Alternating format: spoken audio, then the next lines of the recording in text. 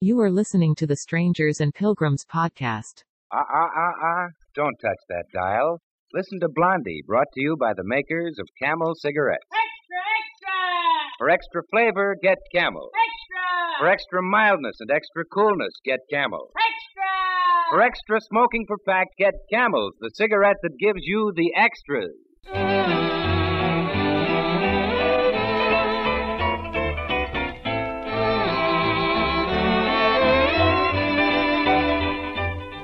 Before we drop over to the Bumstead house to visit Chick Young's famous characters, Blondie and Dagwood, a word from the makers of Camel cigarettes. Ladies and gentlemen, the story on Camel cigarettes is short and to the point. Slow-burning Camels give you the extras. Extra mildness, extra... Pardon me, Mr. Goodwin. Did you say extra mildness? Well, yes, Camels are more than mild. You see, their slower way of burning means freedom from the drying and irritating qualities of excess heat and too fast burning. Means extra mildness. Camels also give you extra coolness, extra flavor, and extra smoking per pack. In recent impartial laboratory tests, Camels burn 25% slower than the average of the 15 other of the largest selling brands tested. Slower than any of them. And that means... Excuse me, Mr. Goodwin. That extra smoking per pack. Oh, I see. Camels burn 25% slower than the average, so... Yes, that's the figure, and that means a smoking plus equal on the average to 5 extra smokes per pack. Camels are the cigarette of costlier tobaccos. Penny for penny, Camels are your best cigarette buy. And now for our weekly visit with the Bumsteads. Tonight, on the living room table, we find a pair of tickets that read...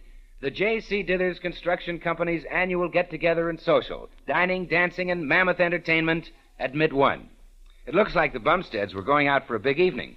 But here comes Dagwood stumping out of the kitchen with one shoe in his hand. Dagwood, where on earth are you? Here I come, honey. We'll have to hurry, dear. Did you find your other shoe? Yeah, it was in the tool chest out in the kitchen. Oh, what on earth was it doing in there? Just lying there. I must have been a little absent-minded that time. What time? The time I couldn't find the tack hammer and use my shoe to tack down that little place in the linoleum. Oh, I never saw such a man, using his good shoe to hammer tack. Just the heel, honey. It's my patent leather shoe, and I don't get to wear it much anyhow. Well, now that you've found it, why don't you put it on? I was going to, honey. I was just going upstairs to put it on. Can't you put it on down here? I usually put on my shoes in our bedroom, and just because we're going out to that social, I'm not going to get all excited and try any new experiment. Oh, Dagwood, I'm so glad you're wearing a black tie tonight. I'm wearing more than that. I'm wearing a stiff shirt. Of course, Dagwood, but black tie is a polite way of saying that it's kind of semi-formal and the men wear dinner coats. Oh, you mean tuxedos, Mm-hmm. huh?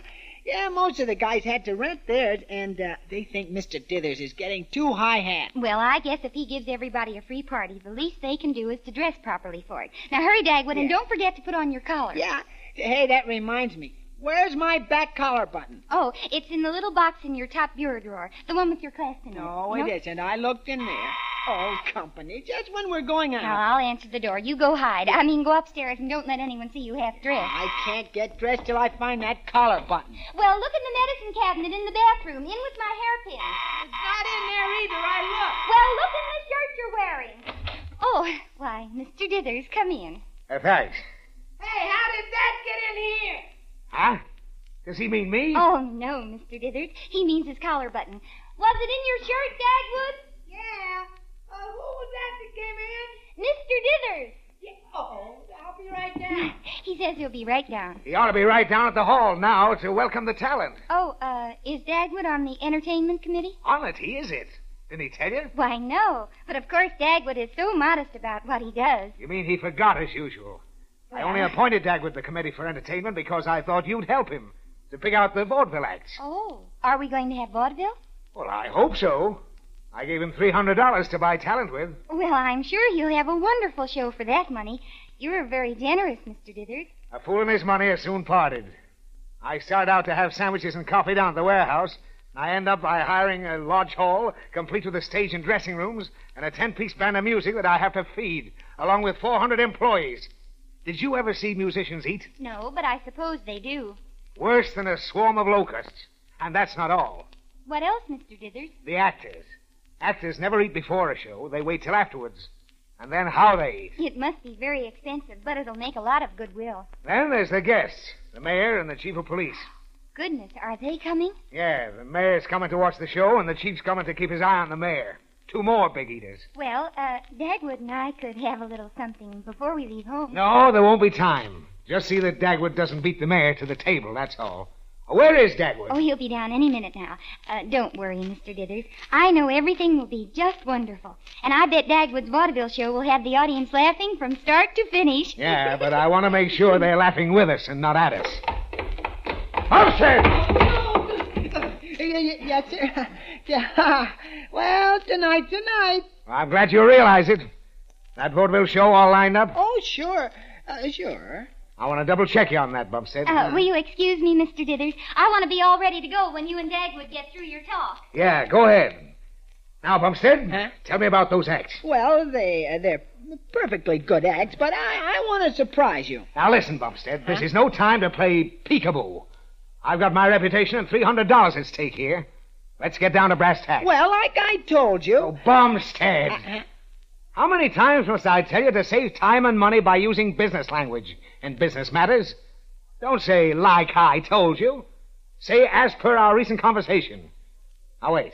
Here's our memos on the subject. Oh, yeah. Memo 1.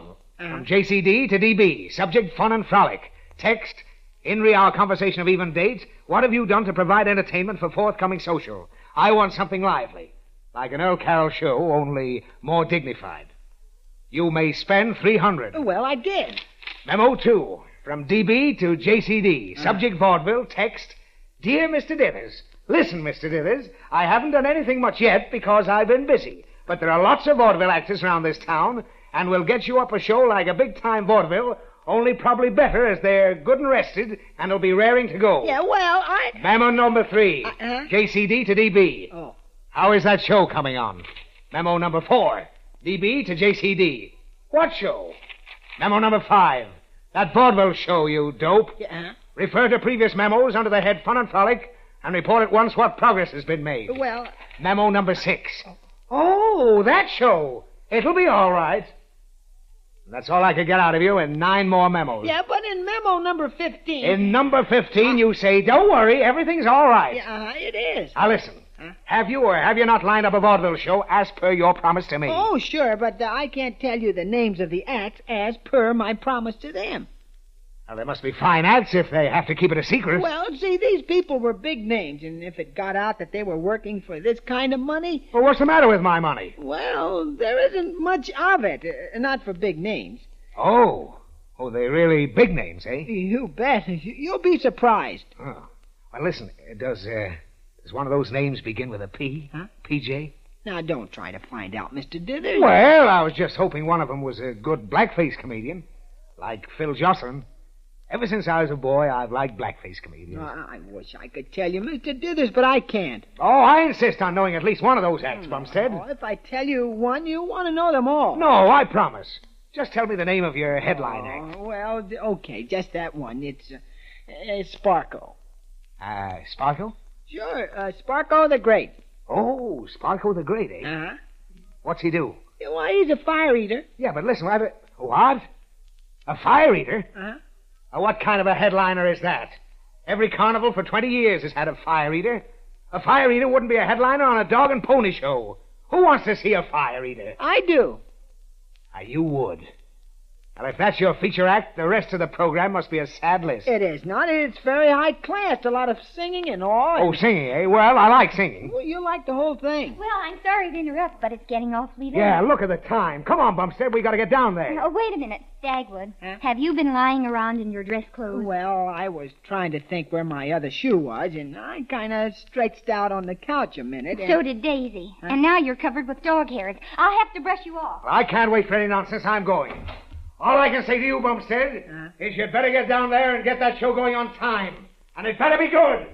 Oh, he can slam a door meaner than any man I ever saw. Now hold still, dear, while I brush you. Okay. Mr. Dithers seems quite worried about the entertainment. That's what I know. Golly, he didn't even like Sparko the fire eater. Well, he ought to know that you had to have some low-priced acts like that to fill out with. Sure, and then, how's that? Low price? Why, yes. Hold still while I get that sleeve. Yeah. Sparko didn't cost much, did he? Well, not much for a first-class fire eater. We settled for $100. Dagwood, you only had 300. Well, sure, that left me 200. Well, I wish you'd let me help you do a little bargaining, Dagwood. Oh, wouldn't have done any good. See, Sparko was retired from the fire-eating business and all. I had to coax him to make a comeback. Oh, he's an ex-fire eater. Sure, and look at the money he loses when he closes his shop early. What shop is that, Dagwood? His barber shop. You mean Sparko is a barber? Certainly. His real name is Tony, but he still eats fire as a hobby. Turn around, dear, while I brush your back. One time, Tony gave me a hair singe just by breathing on my neck. Well, that must have been fun, dear. Now, what axe did you buy with the other $200 you had? Oh, I was lucky there, too. I guess you've heard of Helda Skelder, haven't you? No, dear. Well, Helda Skelder was famous. Madame Helda Skelder, the Danish nightingale. High-class songs and Danish pastry and... Pastry? Well, that came later after she gave up most of her singing. She runs a bakery shop now. It's Miss Strander's over on Main Street. Well, it takes you to find out things about people. I never knew that Miss Strander could sing a note. Oh, sure. I got real chummy with her one day over a half a dozen Danish donuts. And she got out her scrapbook and showed me her press notices. The notices said she was a fine singer. Well, then what's she doing making those Scandinavian waffles and things? A secret sorrow.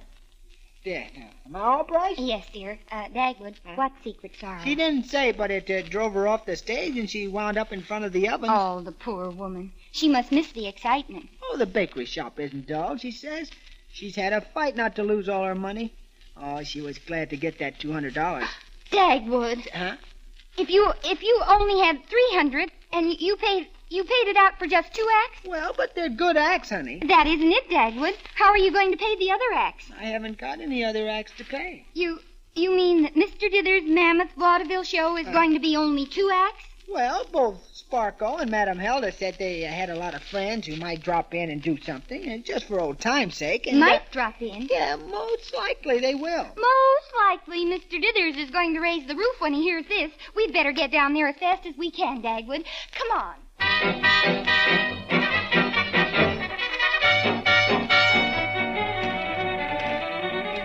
This is the hall, Blondie. We go right upstairs here. Oh, Dagwood, I don't hear any music or anything going on. No, but this is the place. Oh, look at that sign. Dithers employees get together this way. Yeah, oh, here's another sign, too. Come tonight and bring your girlie, but be back on the job tomorrow early. Oh, look, there's a big sign inside. It says J.C. Dithers, dinner, dance, and mammoth entertainment. Yeah. Oh, look, there's Mr. Dithers kind of walking up and down. He's pacing like a caged lion, Yeah. and he hasn't even heard about there being only 2 acts yet. I can't understand why there's no noise in there. Hey, maybe we're early. No, we're a little late. Hello, what's going on? Nothing's going on, that's what. There's 400 people in there staring at each other. The party's a flop before it begins. Where's that show you promised me? What? Didn't either of the acts show up yet? Huh? What do you mean, either of the acts? I mean, Sparko or Madame Helda Skelder.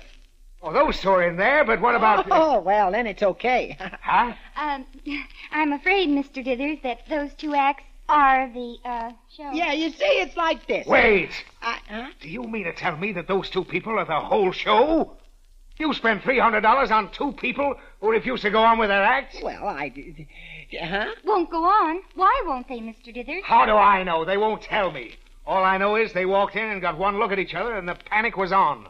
They won't work on the same stage. They won't even speak to each other. Dagwood, what on earth? I don't know what it's all about. What did they say? I don't know. Sparko won't work if Helda Skelder sings, and Helda won't work unless Sparko sparks. Yeah, how's that again? Mr. Dithers says that he will if she won't, but she won't if he don't. Oh, you mean he won't if she don't, but she will if he doesn't. No, it's like this. She won't if he can't, but he doesn't unless he... Well, now you got me doing it. Yeah, you must be a little confused, Mr. Dithers. Oh, I am I? Maybe you can straighten out this business, eh? If they've had some kind of a fight, we'd better take them one at a time. Listen, I'll go see Hilda Skelder, and you men go talk to Sparko. Yeah, sure. Oh, gosh, I've got to get the show started. I'll say you have, Bumstead, because if you don't, I'll never hold up my head in my own office again. And you, Bumstead, will... I know. You see, Mr. Oh, what's that? That's the audience, waiting for your mammoth vaudeville show.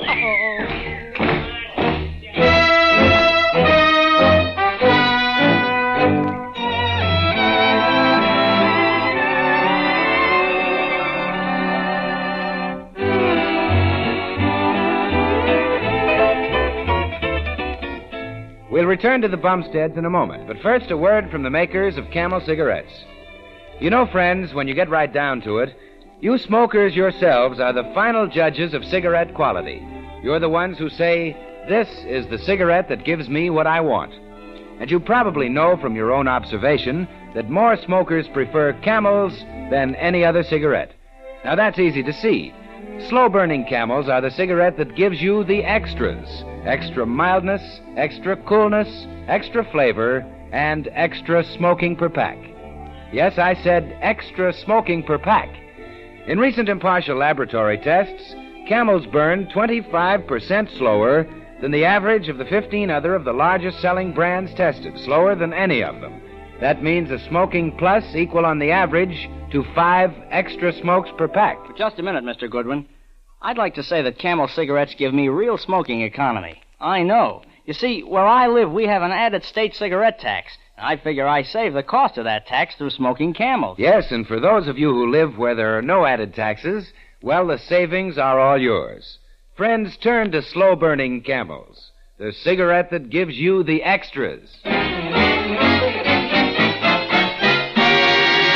And now we return to Messrs. Dagwood and Dithers in the dressing room of Sparko the Great, alias Tony the Barber. Now listen, Sparko. We don't want the money back, see? We want a show. I've got to have a show. The mayor's out there looking at his watch, and that big crowd is all waiting to see you do your stuff. Oh, listen, where's your professional pride? Where's that show must go on spirit, eh? Your public wants you, Tony. Now, what do you say? Oh, it's no use. He just won't talk. Oh, wait, I think he's going to say something. Look. At last. Mr. Dithers. Yes, yes. I want to ask you one thing. Oh, sure, anything. What? Mr. Dithers, who give you that bad haircut, huh? Oh, I give up. Well, I don't. Now, listen, Tony, I mean Sparko. You can't let me down like this. Think of all the times I've taken hair tonic I didn't want in your shop. And don't forget all those hot towels I don't like. If I can stand them just to set the other customers a good example, you might do a little fire-eating act for me, just this once. I'm most sad, Mr. Bumstep. You needn't need a whole lot of fire, just a couple of lighted matches, huh? Mr. Boomsteps, please, you don't understand. Oh. I think I tell you the whole business, no? Yeah. Yeah, but make it snappy. Please. That's okay. Listen. Once upon a time... Oh, it's a fairy story. Go on, Sparko. Once upon a time, when I'm a big artist, I get it ambitious. Yeah, what did you get? Ambitious. Go on. Oh. I think I make the act to great Sparko and a comb. Yeah, Sparko and Company, yeah. So I hired this helder-skelter in my act. Oh, you hired her to sing in your act. No, I do not hire her to sing. I hire her to hand me the stuff. All the time she's asking me to let her sing, and all the time I say no. This act, she is a fire-eat act, and not a singing act. So, once upon a time... Oh, this is where I came in. Shh, Mr. Dithers. Once upon a time comes at the end. Listen. In this act, I stand on one side of the stage. Helter-skelter stand the other side. She's holding this candle. You understand? Sure. Get on with it. Okay. First, I eat 4 or 5 red-hot coals. It is beautiful to see me. Then I drink a little bit of gasoline. Oh, gosh. Then I blow this burning gasoline at the candle and poof! And lit the candle, huh? Always I lighted the candle. Oh. Until one night. Yeah, what happened? One night, I eat the red-hot coals. I drink the gasoline. I get ready for my poof! And this helter-skelter open her mouth and give out with a high C. She sang? See, she sing. Me, I am a surprise. I choke the hot coal. I gargle the gasoline. I poof it the wrong way and scorch the piccolo play. Oh, so that's why you don't like helter-skelter. I love this woman. Love her?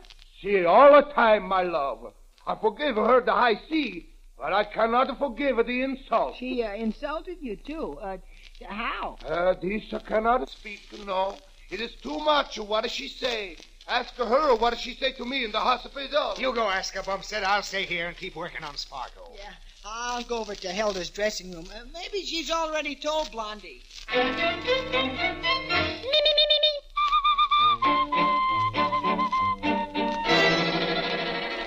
An insult, he called it. He said this to me who loved him. Oh, but Madam Hilda, Skelda, I mean. Call me Hilda. We will be friends, no? Well, I hope so. Perhaps he was just touchy because he was sick after swallowing that fire. He had broiled tonsils. Are you sure that just offering him a place in your act insulted him? Yes, he was so proud. His pride was greater than his love. But if he was too proud to join your act, couldn't you have gone back into his act? Oh, no, my dear. You see, that one high C made my fortune. The manager asked me to sing a whole aria. It was a sensation. I was too well known to have hidden myself behind poor Tony Sparks. He knew it. He was jealous. Oh, isn't that a shame? You still love him, don't you? Oh, yes. You know how it is with women. We do not forget. That is why I want him to go on tonight. But you won't go on yourself. Come in. I will go on if he does. But he won't go on if you do. Oh, are you still doing that? Oh, gosh, it's all mixed up, Dagwood. It's kind of professional pride. Yeah, I know. I don't understand how two people who love each other He said that he still cared for me. Sure. Oh, my poor Tony. Yeah.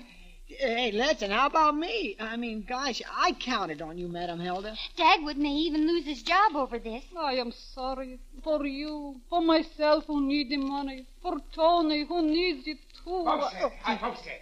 Sparko's fixed. What? I got around him. It costs $50 extra, Oh, but he will do his act. Oh, then I am happy. I, too, will sing, no? Yes, if you'll go on first. Sparko won't open the show. He says it's beneath his dignity. I do not mind. When they hear my voice, it is enough. Listen, I show you how I will sing.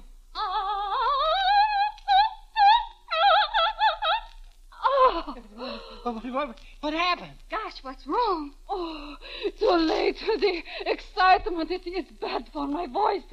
I cannot sing. Oh, Dagwood, that other time she couldn't sing for weeks. Nerves. Yeah, but she's got to go on first, or Sparko won't go on at all. Yeah, maybe we can straighten it out, huh? Go tell the audience the show will be delayed a little, Mr. Dithers. Oh, I just told him it was going on right away. Now get busy, Bumstead. Yeah. Give her some nerve tonic. Give her a Danish massage. Try your voice again. Maybe it'll come back. I will try. Hey, what's this noise? Who's trying to sing? It's Madam Hilda. No, she has the voice of gold. What I hear is at the croak. Her nerves have gone back on her. Her voice is gone. Helda, carissima mia, your voice is gone. My heart is a break for you. Oh, Tony, my Tony. Hey, I thought you didn't want her to sing. Not with me, but she is a great artist. Her voice must be saved. Tony, hold me close. See, carissima. There, my little bird, nesting in Tony's arms, so. Do you understand this, Blondie? Yes, dear. They love each other and they admire each other's art. But Well, I told them they'd have to wait.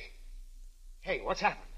Have they made up? See, I have whispered to Helda, and she has agreed. We will do my act once more. Yes, I will help your act, Tony. Well, that's fine.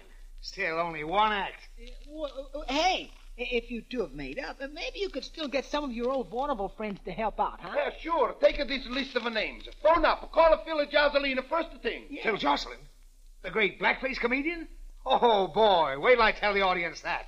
And get on that phone, Bumstead, while I tell them. Okay, I'll call him up. Say that Sparko and company are together again. Please, you mean Helder and Company. Please, it is my act, the great Sparko. And I am nobody, I suppose. Well, I told them. They applauded. Now, you see, Helda, my public is not forgotten. Then go to your public. Leave me like an old shoe which has lost its tongue. No, I will not go on. Hey, now what's wrong? go tell the audience there'll be another little delay, Mr. Dithers. We've got to get the name of the act straightened out. Oh, they'll think I'm crazy. Listen, Madam Hilda, it is Sparko's act, and you, Sparko, can't you be as generous as she was? She wouldn't go on unless you did. She wouldn't stand in your way. She has a great heart. See, I will be generous. The act shall be Sparko and Helda. Hilda, and Sparko. Hey, Phil Joslin's coming and bringing a gang. He says it'll be great to see the Sparkos again. The Sparkos? Yeah. That's a nice name. Why don't you use that? Helda, it is a good idea, no? Yes, I agree. Helda. Tony, Ah. kiss me. Well, I told the audience to wait, but they won't wait much longer.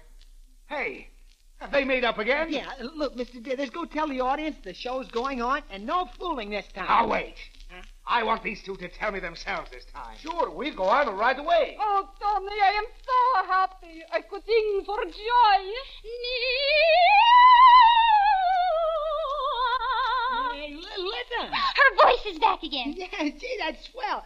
Say, now she can sing in Tony's act. Bumstead, Uh-huh. you keep out of this. Aha! Now it begins again. Huh? Her voice, always her voice. She will sing in the wrong place. Now, listen. No, I quit. I'm a through. Oh. Goodbye. Goodbye forever. Stop him. Hey, wait. Sparko.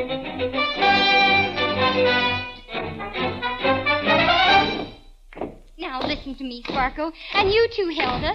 You both love each other, and both of you gave up your careers because of the other, and yet you fight over little things that can be settled so easily. You still think this thing can be settled? Of course it can. How, Blondie? Well, let each one of them do their own act. When Sparko does his act, Hilda will be his assistant and not sing. When Hilda does her act, Sparko will be her assistant and not spout fire. A good idea, Tony, no? See, Tony. Helda, Oh! kiss me. Listen, the orchestra just came in. I want to tell them to play an overture. Are we really going to have this show? Yes. Good. Swell. But wait. Oh. Do not be nervous, my friend. It is only that we have one great finish for the show. And at the end, everybody's on the stage. Step on. Everybody's to sing. Yes, they will sing Shine Little Glover, Glimmer, and my Tony will be the glimmer. See, I am the glowworm. I shoot the sparks all over the place. Okay, but let's get started before we worry about the end. I'm going to buzz the orchestra. Helda, Carissima, dry those beautiful eyes.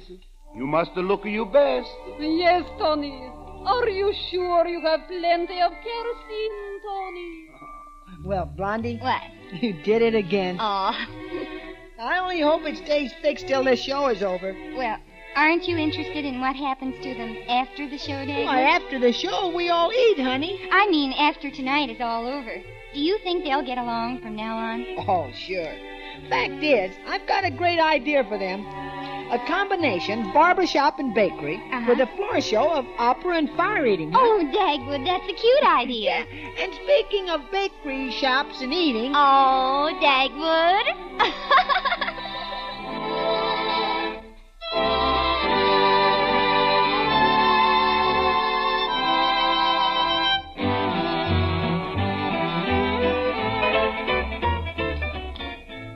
Well, folks, in just a moment, we'll try and give you a brief synopsis of next week's episode. But first... Extra, extra!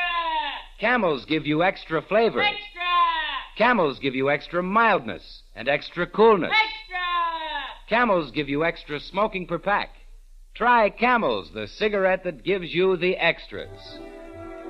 Camels bring you 3 other great shows each week. On Friday night, Camels bring you the Al Pierce program. And on Saturday, there's Luncheon at the Waldorf with Ilka Chase. You'll find it a new high in daytime entertainment. On Saturday night, tune in and hear Bob Crosby and Mildred Bailey featuring Music with a Heartbeat.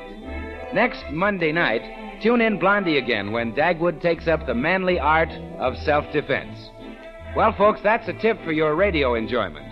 And for your smoking enjoyment, try Camels, the cigarette that gives you the extras.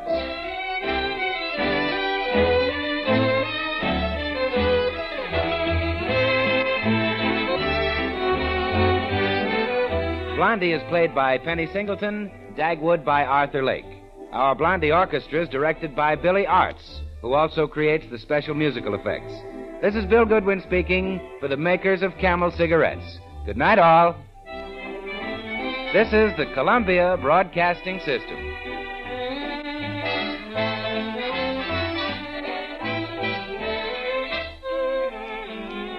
And now, speaking of New Year's resolutions, here's a poem for you, friends, so listen.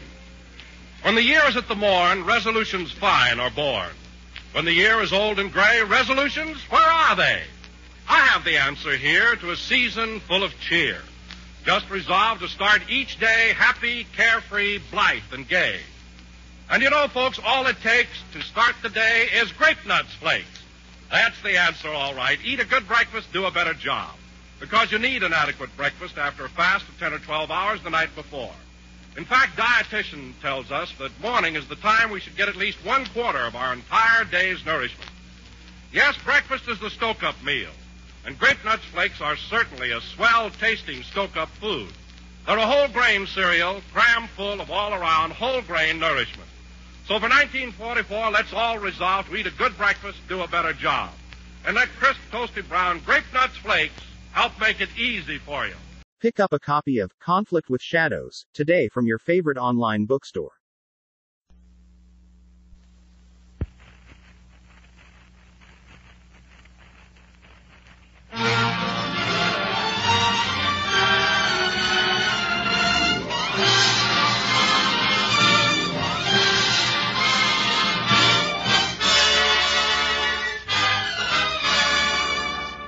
This is the NBC University Theater, bringing you a full-hour dramatization of Charles Dickens' immortal Pickwick Papers, starring Charles Coburn as Mr. Pickwick.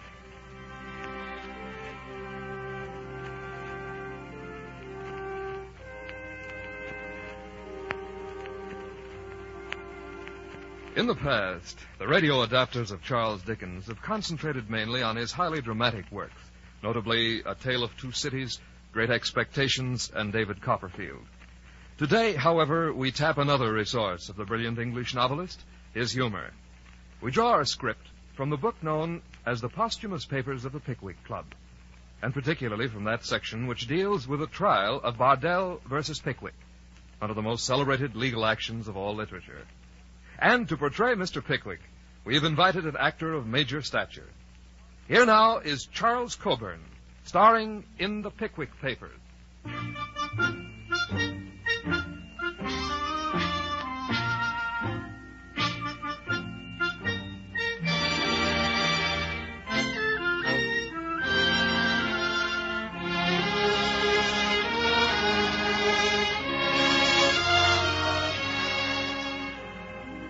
That punctual servant of all work, the sun, had just risen and begun to strike a light, when Mr. Samuel Pickwick burst like another sun from his slumbers.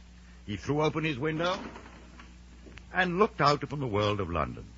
And then, with a fond sigh, he took up in his hand, a hand which time and feeding had made more fleshly than firm, his brilliant paper entitled Speculations on the Source of the Hempstead Ponds, with some observations on the theory of the tittlebats.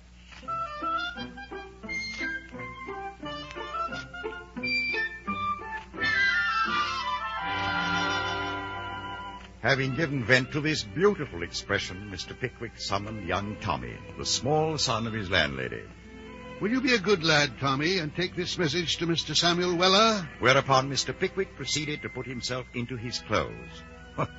What a study for an artist. Mr. Pickwick in his tights and gaiters, which, had they clothed an ordinary man, might have passed without observation, but which, when Mr. Pickwick wore them, if we may use the expression, inspired voluntary awe and respect. Oh, Mrs. Bardell. Good morning, Mr. Pickwick, sir. It was, in fact, an extraordinary morning, for Mr. Pickwick had come to a momentous decision, which he now undertook to communicate to his landlady, the widow Bardell. Mrs. Bardell. Sir? Your little boy is a long time gone. It was you, sir, who sent him on an errand. Ah, very true, so it was. To Mr. Samuel Weller. Mrs. Bardell, do you think it a much greater expense to keep two people than to keep one? La, Mr. Pickwick. La, Mr. Pickwick, what a question. Well, but do you? Well, that depends a very great deal on the person. Whether it's a saving and careful person, Mr. Pickwick. Very true. But the person I have in my eye possesses these qualities, and has, moreover, a considerable knowledge of the world. La, Mr. Pickwick. Mrs. Bardell, I have made up my mind. Dear me, sir. You may think it strange I never mentioned this matter before. until I sent your little boy out this morning. Oh, yes, yes. Well, what do you think, Mrs. Bardell? Oh, it's so kind of you, Mr. Pickwick, to have so much consideration for my loneliness. Ah, to be sure. When I'm in town, you'll always have somebody to sit with you. To be sure you will. Oh, I'm sure I ought to be a very happy woman. And your little boy will have a companion. Oh, bless your heart. Oh, you dear, you kind, dear man. I could kiss you.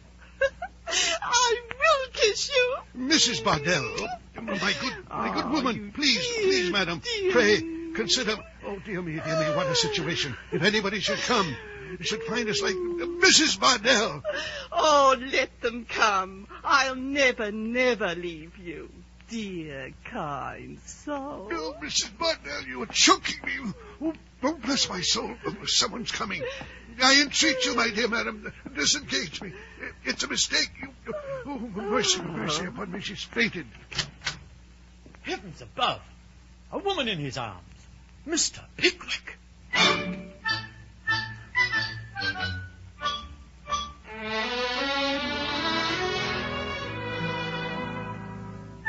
What a situation, my dear listener.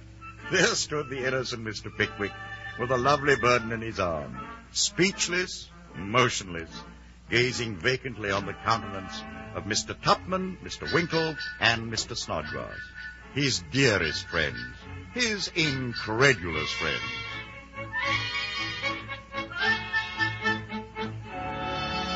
I cannot conceive. You cannot conceive? I cannot conceive what's come over this woman. I'd say she's fainted. Why, Mr. Pickwick? Yes, Mr. Pickwick. Why, indeed? I'm sure I don't know, gentlemen. Yes? Well, I merely announced my intention of keeping a manservant, Mr. Samuel Weller. And she falls into this extraordinary paroxysm? Gentlemen, I assure you... Oh, nothing at all, my dear Pickwick. If you will allow us, we'll remove Mrs. Bardell to a, shall we say, more suitable place? Oh, thank you, my dear Tupman. Thank you, Mr. Winkle. Mr. Snodgrass. Oh, don't mention it. Glad to, sir. There's a man waiting in the corridor. It must be Mr. Weller. We'll send him in. She's rather heavy. Gently, my dear Snodgrass, gently.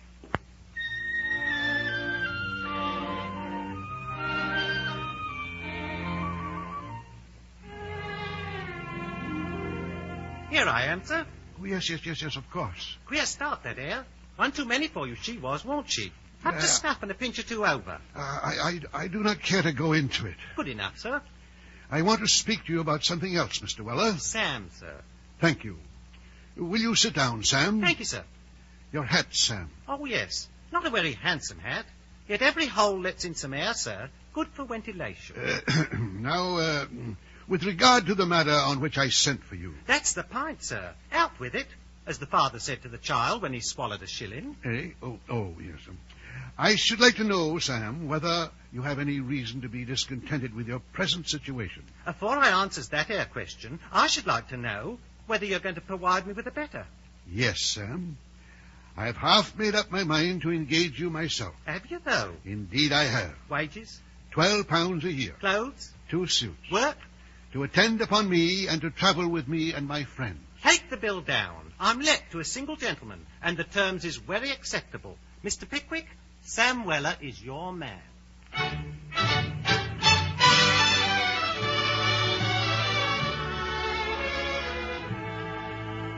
Thus, on a single eventful day, my dear listener, no less than an epoch in the life of Mr. Pickwick and in this history, Mrs. Bardell fainted with ill-conceived anticipation, and Mr. Samuel Weller found a position. We shall leave Mrs. Bardell temporarily, even as Mr. Pickwick and his friends take steps to leave her permanently. Easy with the baggage there. Easy it is. Look, it's heavy. Sam. What is it, Mr. Tupman? Shh. I don't want Pickwick to hear it. Oh, what is it, sir? Snodgrass and I've decided that Mr. Pickwick must leave. But he is leaving the widow Bardell, sir. Shh. But she's in London. Eh? He must leave London, Sam. Oh. Painful memories, change of scene. Where to, Mr. Tupman? No, just the place for him. Town of Eatanswill. Election on, great excitement. Slumkey versus Fizkin. That's where we're going. Eatanswill. Slumkey versus Fizkin.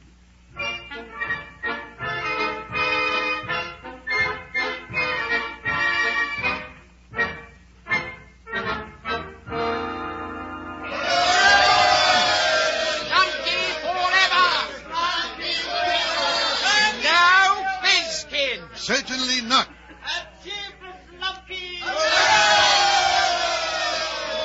Mr. Pickwick.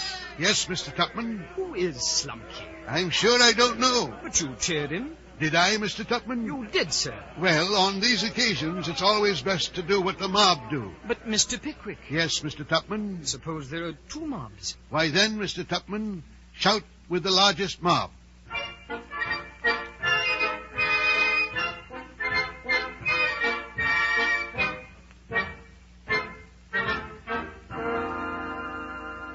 It is pleasant to turn from contemplating the strife and turmoil of political existence to the peaceful repose of private life. Mr. Pickwick had a visitor. Persons are waiting, sir. He's not from... The Widow Bardell? No, sir. I was afraid.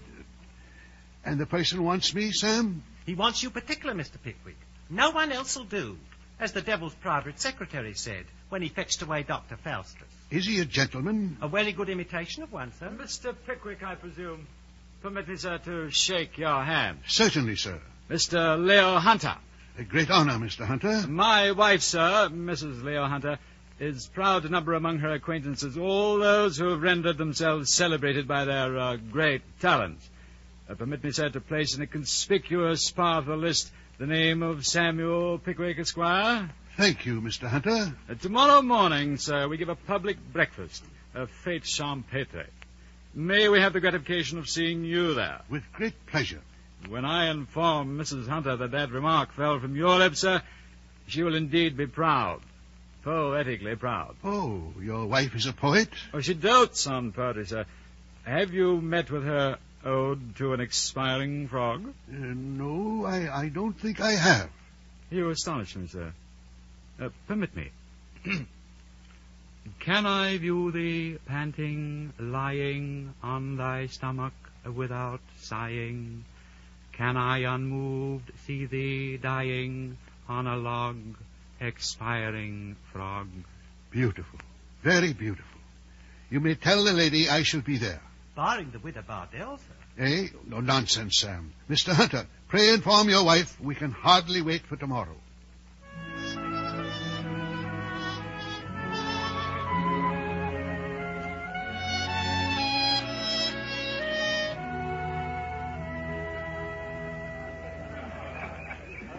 What is it?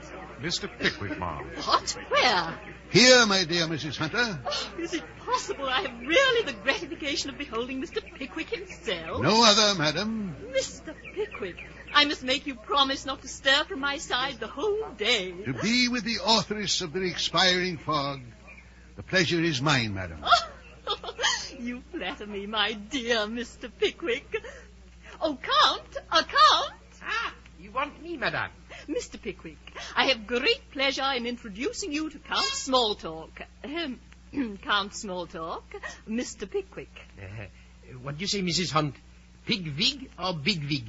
No, Count. A Pickwick. I see. Pick, Christian name, Weeks, surname.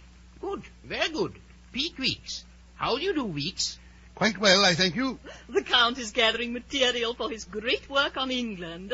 Yes, music, picture, science, politics, all things. The word politics, sir, comprises in itself a difficult study of no inconsiderable magnitude. Ah, very good. Fine words to begin a chapter. Chapter 47, politics. The word politics suffices by himself. Mr. Pickwick. What is it, Sam? A letter, sir. A letter for me? Called at the post office just now and found this here letter, as has laid there for 2 days. It's sealed with a wafer and directed in a round hand. Here, sir. I don't know this hand. Mercy on us. Oh, no. Oh, it must be a jest. No, it can't be true. Mr. Tupman, Mr. Snodgrass. What's the matter, Mr. Pickwick? Oh, Tupman, read this. See for yourself. Freeman's Court, Cornhill, August 28th, 1830. Sir, having been instructed by Mrs. Martha Bardell to commence an action against you for a breach of a promise of marriage. Oh, never. For which the plaintiff lays her damages at £1,500. What? We beg to inform you that a writ has been issued against you in the suit in the Court of Common Pleas, and request to know by return of post the name of your attorney in London who will accept service thereof. We are, sir, your obedient servants, Dotson and Fogg. It's a conspiracy, Tupman. Yes. A base conspiracy. Indeed it is. Between these two grasping lawyers, Dotson and Fogg. Mrs. Bardell would never do it. No. She hasn't the heart to do it. Of course not. She hasn't the case to do it. Ridiculous. Of course. Very fine, sir. What are you going to do? Do? Do? I thought so. Very well, sir. I'll pack your things for London.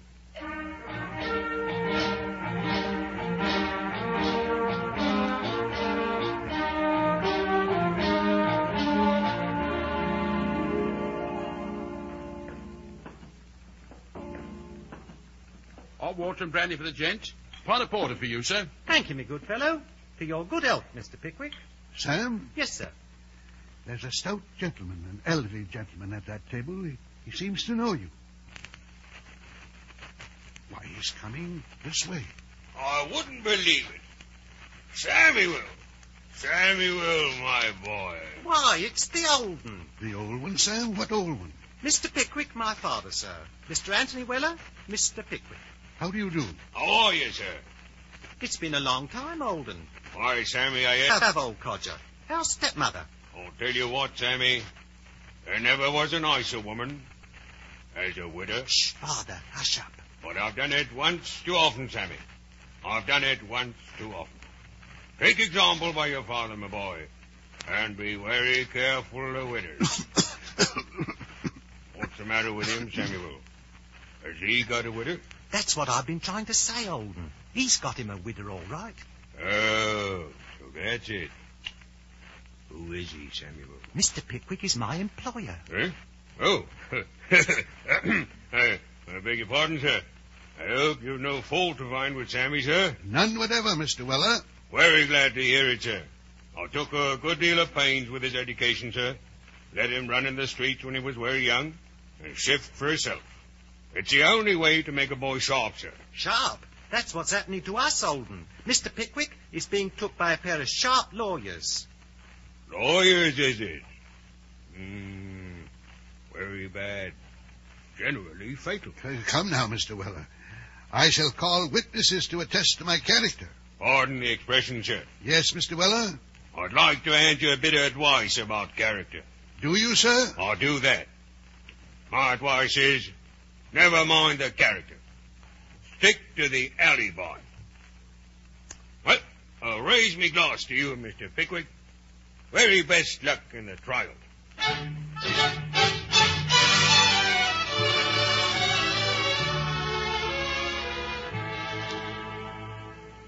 Bardell against Pickwick.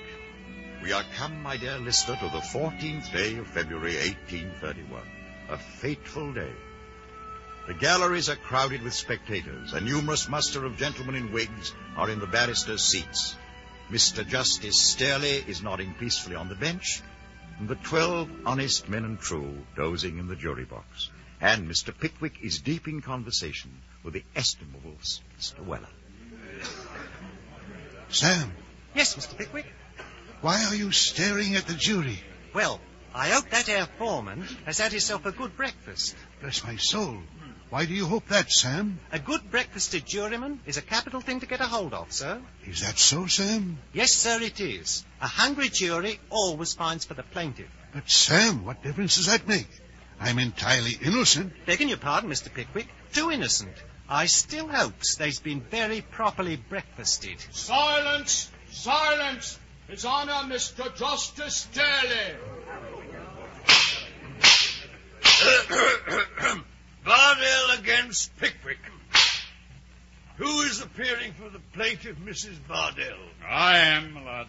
Sergeant Busper. Very good. Who is with you, Sergeant Busper? Mr. Skimpin, my lord. Very good. Who is appearing for the defendant, Mr. Samuel Pickwick? I appear for the defendant, my lord. I see.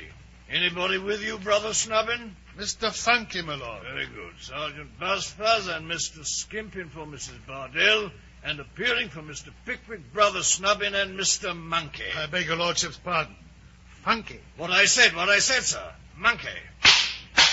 Sergeant Buzzfuzz? Yes, my lord. Is counsel for the plaintiff ready? We are, my lord. Then kindly proceed, sir. My lord, gentlemen of the jury, this is an action for a breach of promise of marriage in which the damages are laid at £1,500. The plaintiff, gentlemen, is a widow. Yes, gentlemen, a widow. Counsel. Yes, my lord. How did the plaintiff become a widow? Through the decease of her husband, my lord. The jury will note that fact. Proceed, counsel. And so, gentlemen, the widow Bardell shrunk from the world and courted the retirement and tranquility of Goswell Street. And in her front parlor window, she placed a written placard bearing this inscription. Can the jury read the inscription? No, my lord. Read it for them, counsel. Yes, my lord. This inscription, gentlemen: apartments furnished for a single gentleman. Enquire with him. The jury will note that fact. Go on, sir. I entreat the attention of the jury once again to the wording of this document. Apartments furnished for a single gentleman. I ask you a question now. What was Mrs. Bardell's opinions of the opposite sex? Very important point, counsel. Thank you, my lord. Her opinion, gentlemen, confidence. She had no fear. She had no distrust. She had no suspicion. All was confidence and reliance. A very strong statement, sir. But susceptible of proof, my lord and gentlemen of the jury. Why? Because the late Mr. Bardell was a man of honor, a man of his word. And Mr. Bardell was once a single gentleman himself. The jury will take note of that fact. Yes, by all means, gentlemen, take note of it. Take note of the fact that Mrs. Bardell said to herself, I, a widow with an orphan child, I, Mrs. Bardell, will look for protection, for assistance, for comfort, for consolation. And from whom? From whom do I ask? From a single gentleman. For that was what Mr. Bardell was when he won my young and untried affection. Silence! Proceed, counsel. Actuated by this beautiful and touching impulse, among the best impulses of our imperfect nature, gentlemen, this lonely and desolate widow dried her tears, furnished her first floor, caught the innocent orphan to her maternal bosom, and put the bill up in her front parlor window. And, me love, yes, counsel, the serpent was on the watch. A being, oh, gentlemen, a being erect on two legs, and bearing all the outward semblance of a man, knocked at the door of Mrs. Bardell's house. He inquired within. He took the lodgings. He entered into possession of them. And, gentlemen of the jury, this serpent, this monster, was the defendant who sits there, that villain, Mr. Pickwick. I can't keep silent. Sit down, Mr. Pickwick. In the name of heaven. That gentleman is a foul liar. My dear Mr. Pickwick, do you wish to address the court? You contemptible slanderer, I shall have you. Sit down, sir. He's trying to provoke you into contempt of court. Please sit down. That's better. For heaven's sake, Mr. Pickwick, if you have to writhe, writhe in silence. Call Elizabeth Clappins. The nearest usher called for Elizabeth Tuppins. Another one at a little distance off demanded Elizabeth Jupkins, and a third rushed in a breathless state into King Street and screamed for Elizabeth Muffins until he was hoarse.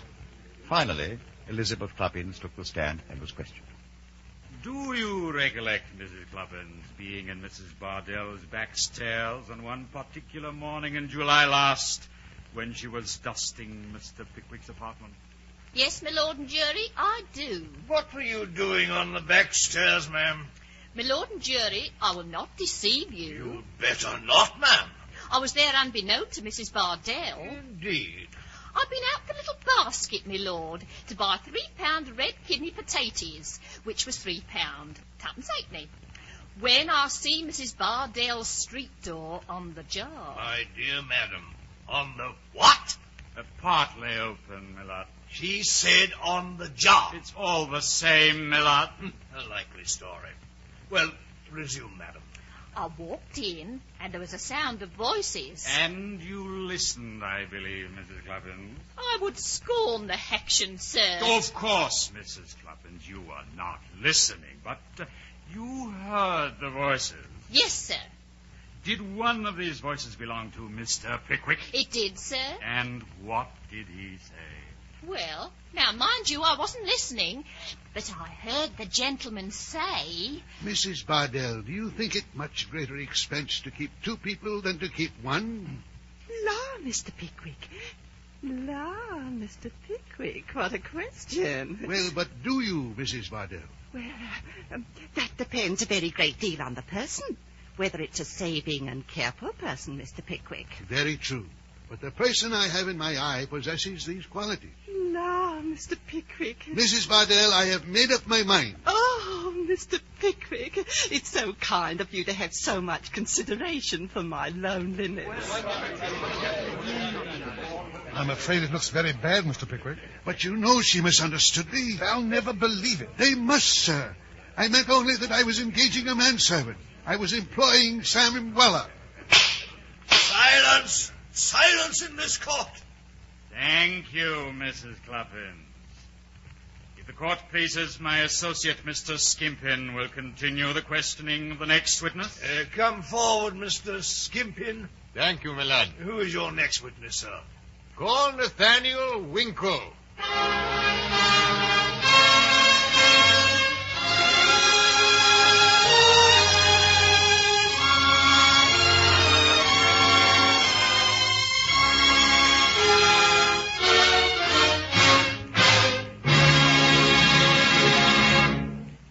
From Hollywood, the NBC University Theater is bringing you Charles Coburn in a radio version of The Pickwick Papers by Charles Dickens. This play is part of a series devoted to the classic novels of Anglo-American literature. If you are interested in supplementing your enjoyment of these productions with home study under college supervision, be sure to listen to the announcement at the close of this program. And now, our intermission commentator, the distinguished critic and professor of English at Columbia University, Mark Van Doren. Speaking from New York, here is Mr. Mark Van Doren.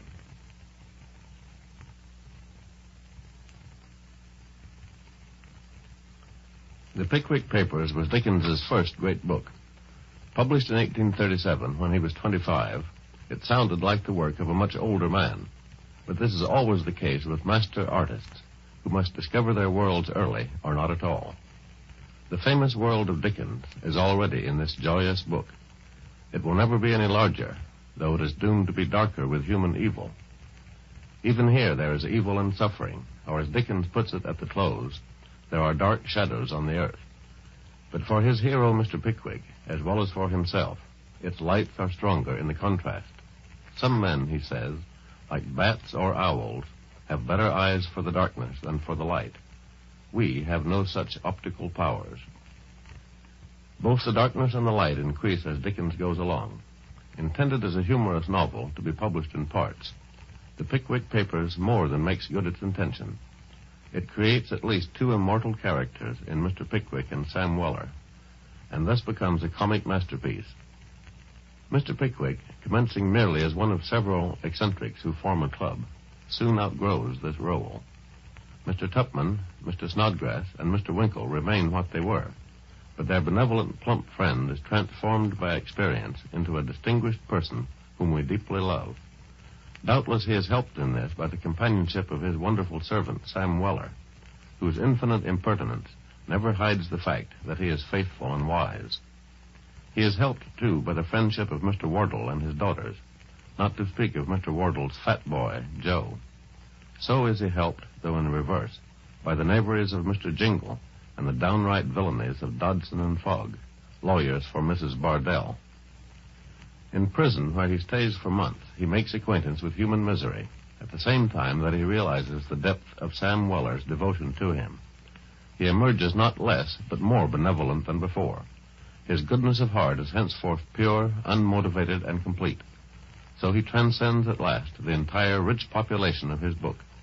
This population includes Bob Sawyer and Benjamin Allen, Job Trotter and Sergeant Buzzfuzz, the elder Weller, Mrs. Weller, and Mr. Stiggins. All have their fascinations, but the god of the Pickwick Papers is Mr. Pickwick himself, who shines forever as the sun does, on good and evil, angel and fiend alike. Thank you, Mr. Van Doren. Our radio version of Charles Dickens' Pickwick Papers, starring Charles Coburn as Mr. Pickwick, will continue from Hollywood after a brief pause for station identification.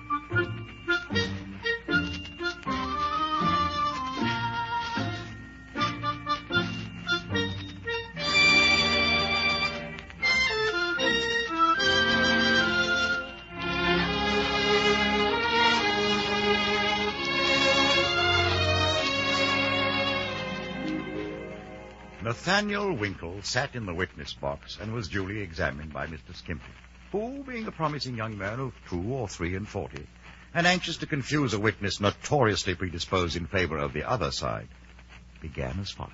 Now, sir, you have the goodness to let his lordship and the jury know your name. Winkle. What's your Christian name? Nathaniel Winkle, sir. Daniel, eh? Any other name? Nathaniel, sir. My lord, I mean. Nathaniel, Daniel, or Daniel Nathaniel? No, my lord. Only Nathaniel. Not Daniel at all. What did you tell me it was Daniel for then, sir? I didn't, my lord. You did, sir. How could I have got Daniel on my notes unless you told me so, sir? My lord, Mr. Winkle has a rather short memory. Now, Mr. Winkle, attend to me, if you please, sir. I believe you are a particular friend of Pickwick, the defendant, are you not, sir? I have known Mr. Pickwick now as well as I recollect at this moment. Come, sir, yes or no, if you please. Yes, I am a friend of Mr. Pickwick. Yes, you are, and why couldn't you say so at once, sir? And now have the goodness to tell the gentlemen of the jury whether you also know the plaintiff. I don't know her, but I've seen her. Well, then, did you see her on one particular morning in the month of July last? Yes, sir. Under what circumstances, Mr. Winkle? I was calling on Mr. Pickwick with my friends, Mr. Topman and Mr. Snodgrass. Are they here? Yes, they are. They're over there. Pray attend to me, Mr. Winkle, and never mind your friends. Now, sir. Tell the gentlemen of the jury what you saw on entering the defendant's room on this particular morning. Must I? Out with it, sir. Well, Come, sir, we must have it sooner or later. Must we? Let the gentlemen of the jury take note that Mr. Winkle is a reluctant witness. Mr. Winkle, answer the question put to you. Yes, my lord. The defendant, Mr. Pickwick, my lord. Louder, sir. Don't tell me, tell the jury. Yes, my lord. I entered the defendant's apartment with Mr. Tupman and Mr. Snodgrass and found Mrs. Bardell with Mr. Pickwick. Ah, Mr. Winkle. How did you find them? Must I, my lord? You must, Mr. Winkle. Out with it. Mr. Pickwick, on this particular morning, appeared to be conversing with Mrs. Bardell in a most unusual manner. Yes, a most unusual and express. Well, what do you think, Mrs. Bardell? I'm sure I ought to be a very happy woman. And your little boy will have a companion. Oh, bless your heart. Oh, you dear, you kind, dear man. I could kiss you. I will kiss you. Mrs. Bardell, my good woman. Please, madam, please, pray consider. Oh, dear me, what a situation. Pray consider if anyone should come. Oh, let them come. Let them come, Mr. Pickwick. I'll never leave you. Dear, kind soul. Mrs. Bardell, you're choking me. Bless my soul. And where were Mr. Pickwick's arms, Mr. Winkle? Around Mrs. Bardell. Where, Mr. Winkle? Around where? Around her waist, sir. But she'd fainted, sir. Irrelevant. His arms were around her waist. But I tell you she had fainted, sir. I didn't ask that. Now, Mr. Winkle, be careful. Yes, sir. Will you undertake to swear that Pickwick did not say on the occasion in question, "My dear Mrs. Bardell, you're a good creature. Compose yourself to this situation," or words to that effect? I didn't understand him, sir. Will you swear that Mr. Pickwick did not make use of the expression I have just quoted? But he didn't, I'm sure. Sure enough to swear he did not, Mr. Winkle? No, I can't swear to it, of course, but... That's enough. My lord and gentlemen of the jury, Mr. Winkle will not swear that Mr. Pickwick did not use the words I have just quoted. Great excitement. Mr. Winkle left the box unhappily with a dismal glance at Mr. Pickwick, while the court called Samuel Weller. What's your name, sir? Sam Weller, my lord. Do you spell it with a V or a W? That depends upon the taste and fancy of the speller, my lord. I spells it with a V. Quite right, too, Samuel. Put it down a wee, my lord. Put it down a wee. Who is that? Who dares address the court? Usher, bring that person down here immediately. Sorry, my lord. The person is not to be found. Mr. Weller, do you know who that was, sir? I rather suspect it was my father, sir. If he's found, I shall have him committed instantly. Counsel, take your witness. Now, Mr. Weller. Now, sir? I believe you were in the service of Mr. Pickwick, the defendant in this case. Yes, I am in the service of that here gentleman. And a very good service it is. Oh, little to do and plenty to get, I suppose. Oh, quite enough to get, sir. As the soldier said when they ordered him 350 lashes. You must not tell us what the soldier or any man said, sir. It's not evidence. Very good, my lord. Do you recollect anything particular happening on the morning when you were first engaged by the defendant? Yes, sir, I do. Aha! Have the goodness to tell the jury what it was. I had a regular new fit out of clothes. That was a very uncommon circumstance with me in those days. You'd better be careful, sir. So Mr. Pickwick said at the time, my lord. I was very careful of that here suit of clothes, my lord. Mr. Weller. Yes, my lord. Never mind. Proceed, counsel. Do you mean to tell us, Mr. Weller, that you saw nothing of this fainting on the part of the plaintiff in the arms of the defendant, Pickwick? Certainly not. I was in the passage, not in the room. Attend me, Mr. Weller. You were in the passage, and yet saw nothing. Have you or haven't you a pair of eyes, Mr. Weller? Yes, I have a pair of eyes, and that's just it. Yes? If they was a pair of patent double-million magnifying gas microscopes of extra power, perhaps I might be able to see through a flight of stairs and a door. But being only eyes, you see, my vision's limited. Got you there, counsel. Mr. Weller? Yes, sir? Never mind, Mr. Weller. You must step down. Would any other gentleman like to ask me anything?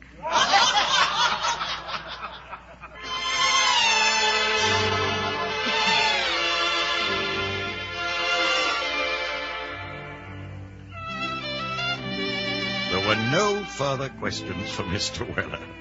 Counsel for the defense then addressed the jury and eulogized Mr. Pickwick. Counsel for the plaintiff did likewise and villainized Mr. Pickwick. Then Mr. Justice Sterley read as much of his notes as he could decipher and explained that if Mrs. Bardell were right, it was perfectly clear that Mr. Pickwick was wrong.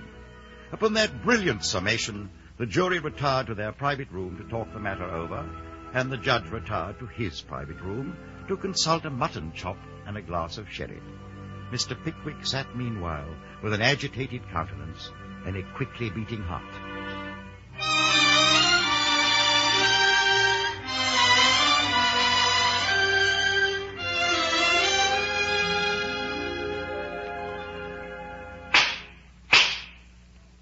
Gentlemen, are you all agreed upon your verdict? We are, my lord. Do you find for the plaintiff, gentlemen, or for the defendant? We find, my lord, for Mrs. Bardell, the defendant. But I am innocent. This is an outrage.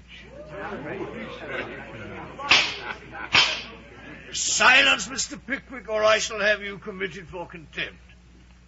Gentlemen of the jury, what damages have you brought in? £750, my lord. I shall not pay. I have not a single farthing. I shall pay nothing.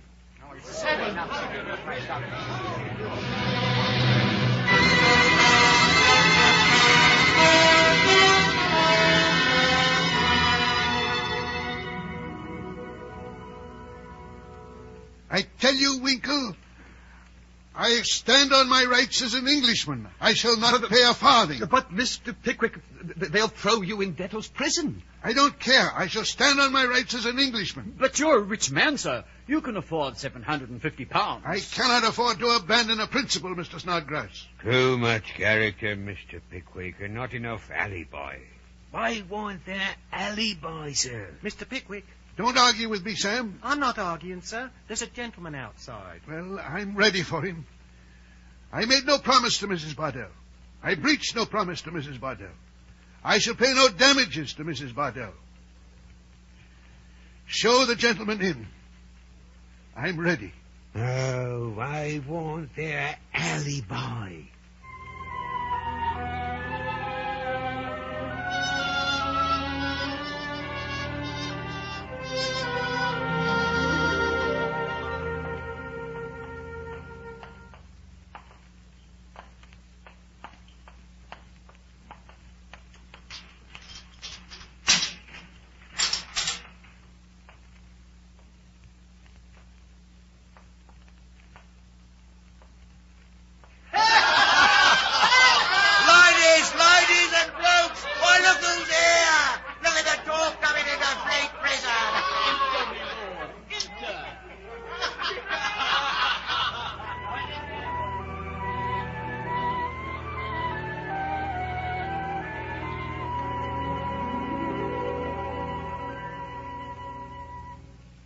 So that's why you came to the old one, eh, Samuel? That's why, Father.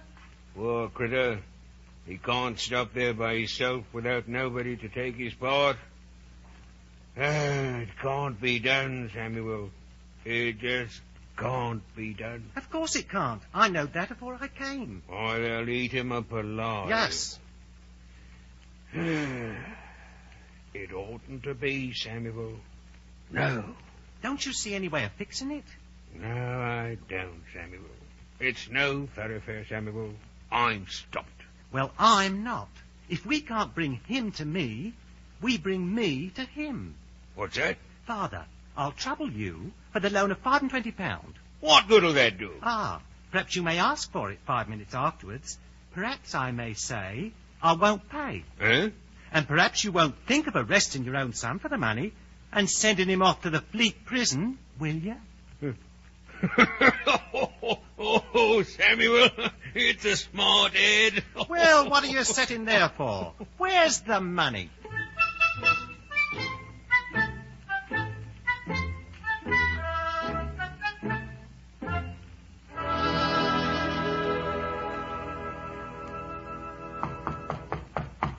Come in. Sam Weller, what are you doing here? A day with melancholy, sir, as the little boy said when his school missus died. Welcome me, Mr. Pickwick. Welcome me to the college. What's this nonsense? As the lady said to the doctor, I'm confined. What's that? I was arrested this very afternoon, Mr. Pickwick. Arrested for debt. You, Sam? You arrested for debt? Bless my heart and soul. Yes, sir. Arrested by a malicious, bad-disposed, worldly-minded, spiteful, vindictive creature for the debt of £25. Well, we must pay it back at once. Very much obliged, sir, but he don't deserve it. I can't have you stay here. And I can't have you stay here. But, Sam, I'm here for a principle. So am I. If you stay, I stay. That's my principle. But, Sam... Beg your pardon, Mr. Pickwick. You're a wasting wind. Sam Weller leaves when Mr. Pickwick leaves. And not a four.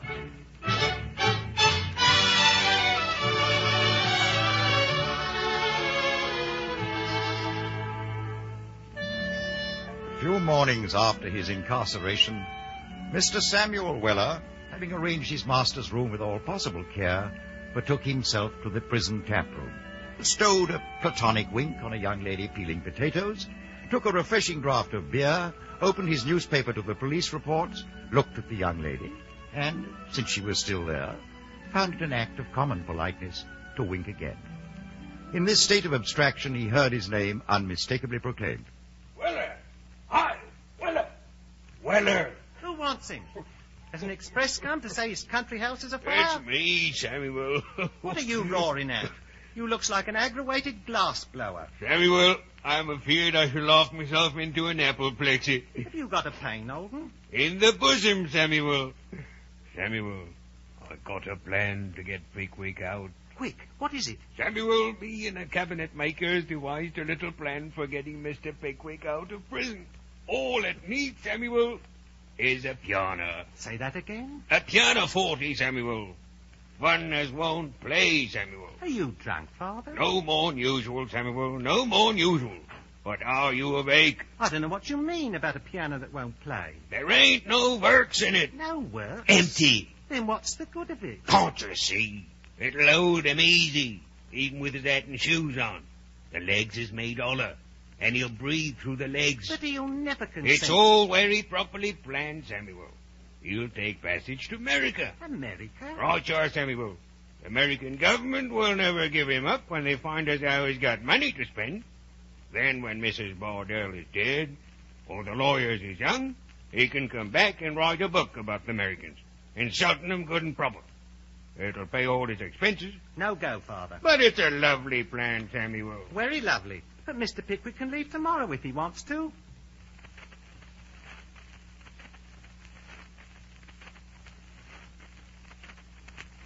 All he has to do is to pay the verdict. And why in capital H, don't he? Principle. Principle. There it is, Sam. What he needed was less principle at the trial and more alibi. Well, anyhow, it's no go. Something else will have to be found. And pray the Lord it's soon. Aye, the gentleman is looking badly, Samuel. Very badly. Gentleman? Father, is that what you said? He's an angel. A blooming angel in tights and gaiters. It's a break in my heart. Something's got to be done.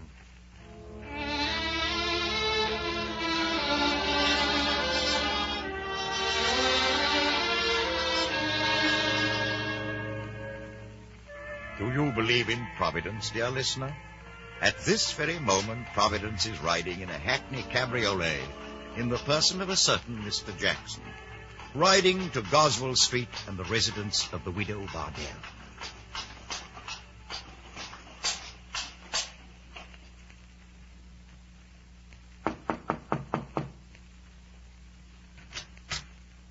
Why, it's the gentleman from the lawyers. Come in, Mr. Jackson. Won't you please come Thank in? you, Mrs. Bardell. I will.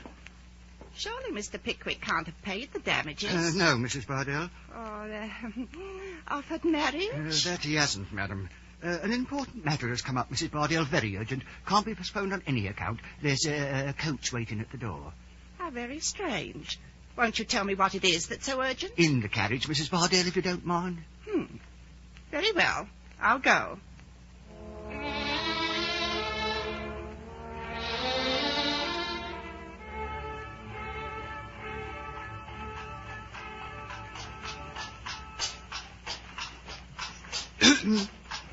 Now, Mrs. Bardell. Yes, Mr. Jackson? A sad thing about my firm, madam. Sad, Mr. Jackson? Very sad, madam.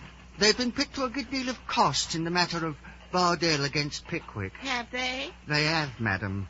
Your bill of costs, I mean. I have no bill, Mr. Jackson. My case was accepted on speculation.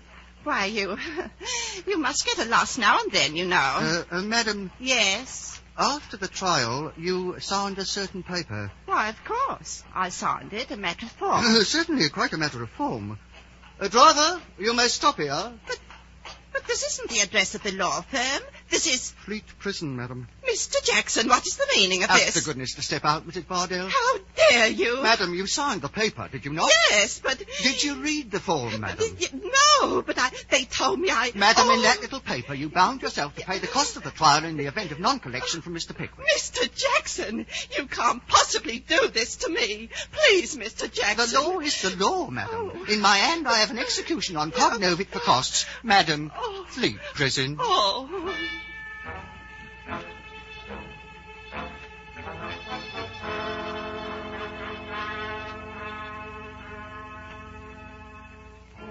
Even as the gates of Fleet Prison closed on her, Mrs. Bardell started violently. And there, witnessing the sight, stood Mr. Samuel Weller taking his nightly allowance of air. I am ashamed to say, dear listener, that Mr. Weller for once was ungentlemanly. He took his hat off with mock reverence. You there. Don't bother the woman. She's just come in. I like to bother her. She's come to gloat over Mr. Pickwick. No, she's come to stay. Say that again? She's come to stay. She's a prisoner. A prisoner? What for? Speak up, man. Dodson and Fogg. Execution on cognomen for costs. What do you know? Turnkey, I'd like to send a little message.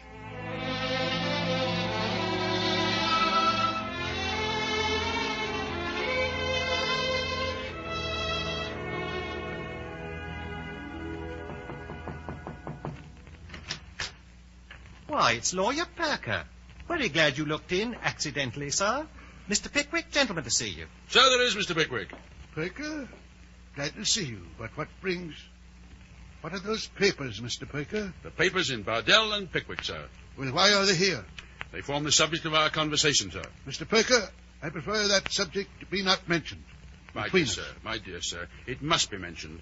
The plaintiff in the action, namely Mrs. Bardell, is within these walls. Sam has told me so.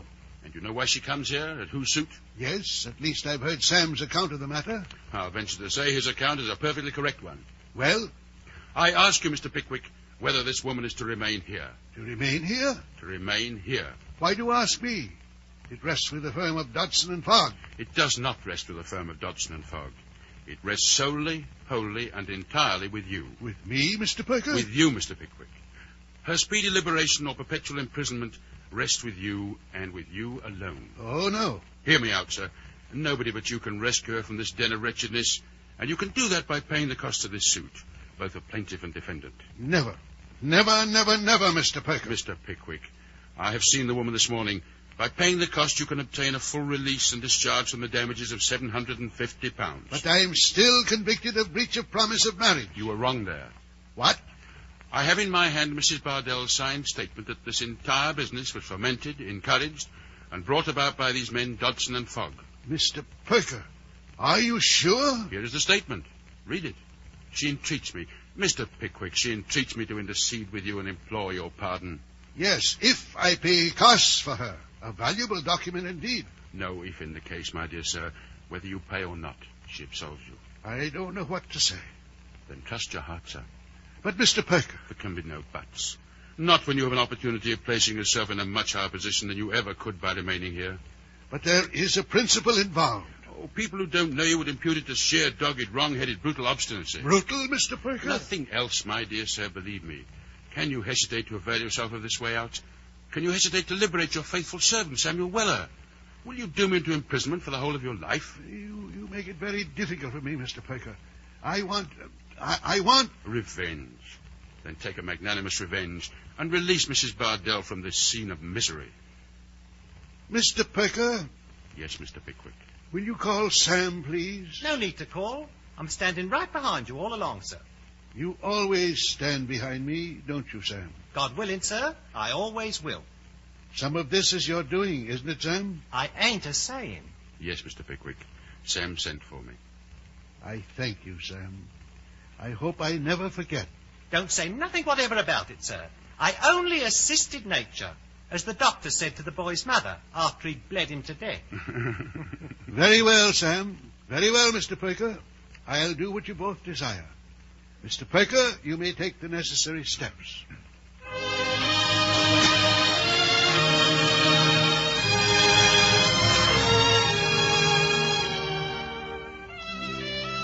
Mr. Perker took the necessary steps for Mr. Pickwick and Mrs. Bardell, and Anthony Weller took the necessary steps for Sam Weller. Sam instantly invested his whole stock of ready money in 25 gallons of mild porter, which he himself dispensed to the debtors on the poor side of the prison, hurrahing in divers places until he lost his voice, and then quietly relapsed into his usual collected and philosophical condition. Then in burst Mr. Tupman. Welcome to freedom, Mr. Pickwick. And also Mr. Snodgrass. We've missed you, Mr. Pickwick. Missed you terribly, sir. And also Mr. Winkle. You look so pale, sir. But we'll fix that. We will indeed. Sam, are Mr. Pickwick's things ready? All ready, gentlemen, including Samuel Weller. Then what are we waiting for? Mr. Pickwick, allow me, sir, my arm.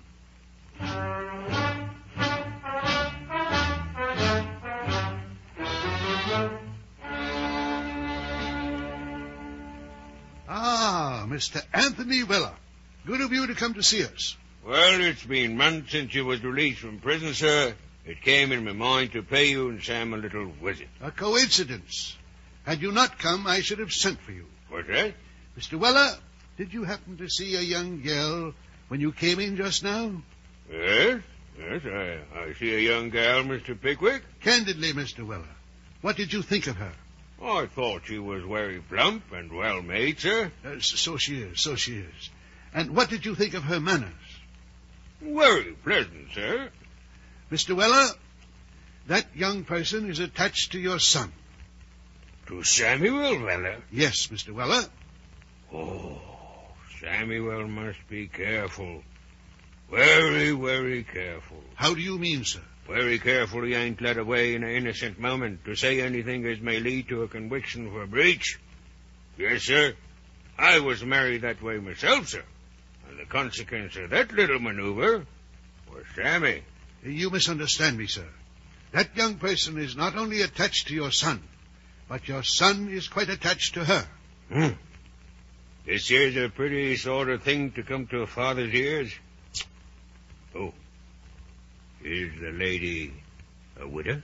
No, Mr. Weller. The young lady is not a widow. Oh? Huh? Well, very well, sir. Seeing as how the lady's not a widow, you may tell him they has Tony Weller's blessing. God bless you, Mr. Weller. You have made me very happy.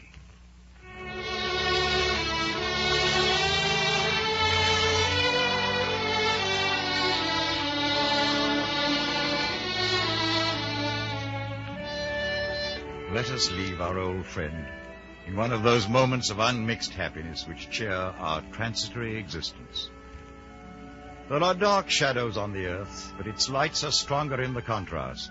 Some men, like bats or owls, have better eyes for the darkness than the light. We, who have no such optical powers, are better pleased to take our last parting look at the visionary companions of many solitary hours, when the brief sunshine of the world is blazing full upon them.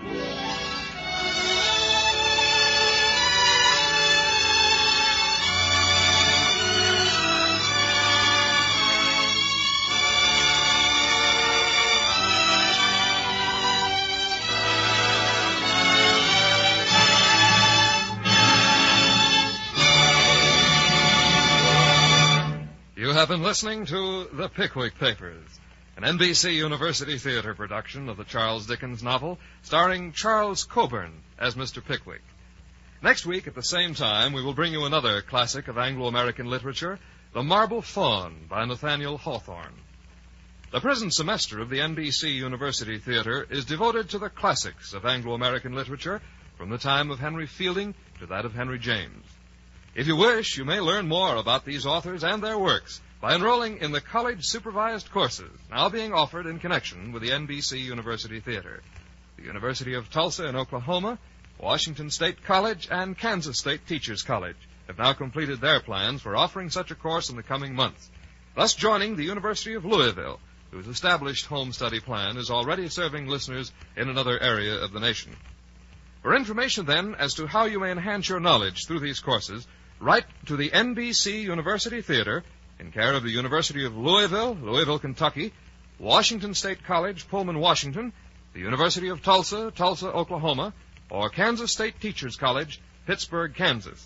I'll repeat that. For information, write to the NBC University Theater in care of the University of Louisville, Kentucky, Washington State College, Pullman, Washington, the University of Tulsa, Oklahoma, or Kansas State Teachers College, Pittsburgh, Kansas.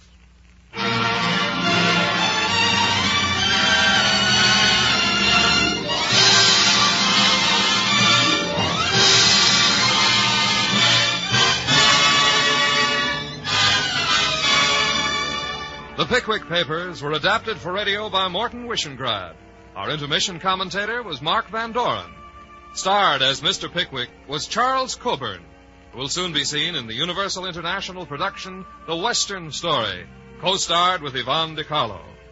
Our cast included Ramsey Hill, Norma Varden, Grace Stafford, John Frazier, Tom McKee, Nelson Welch, Whitfield Connor, Booth Coleman, Donald Morrison, Eric Snowden, Pat Ahern, Crawford Kent, Queenie Leonard, Ben Wright, Carl Harbord, Raymond Lawrence.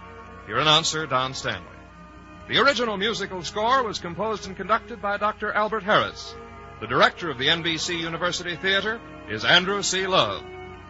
Next week, be with us again for the NBC University Theater dramatization of Nathaniel Hawthorne's The Marble Faun, starring Lynn Barry.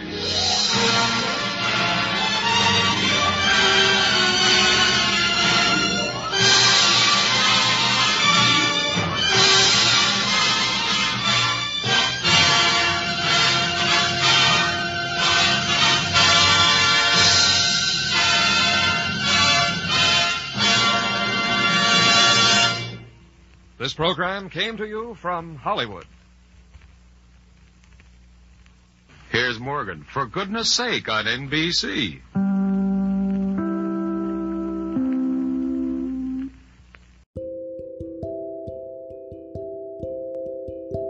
Thank you for listening to the Strangers and Pilgrims podcast.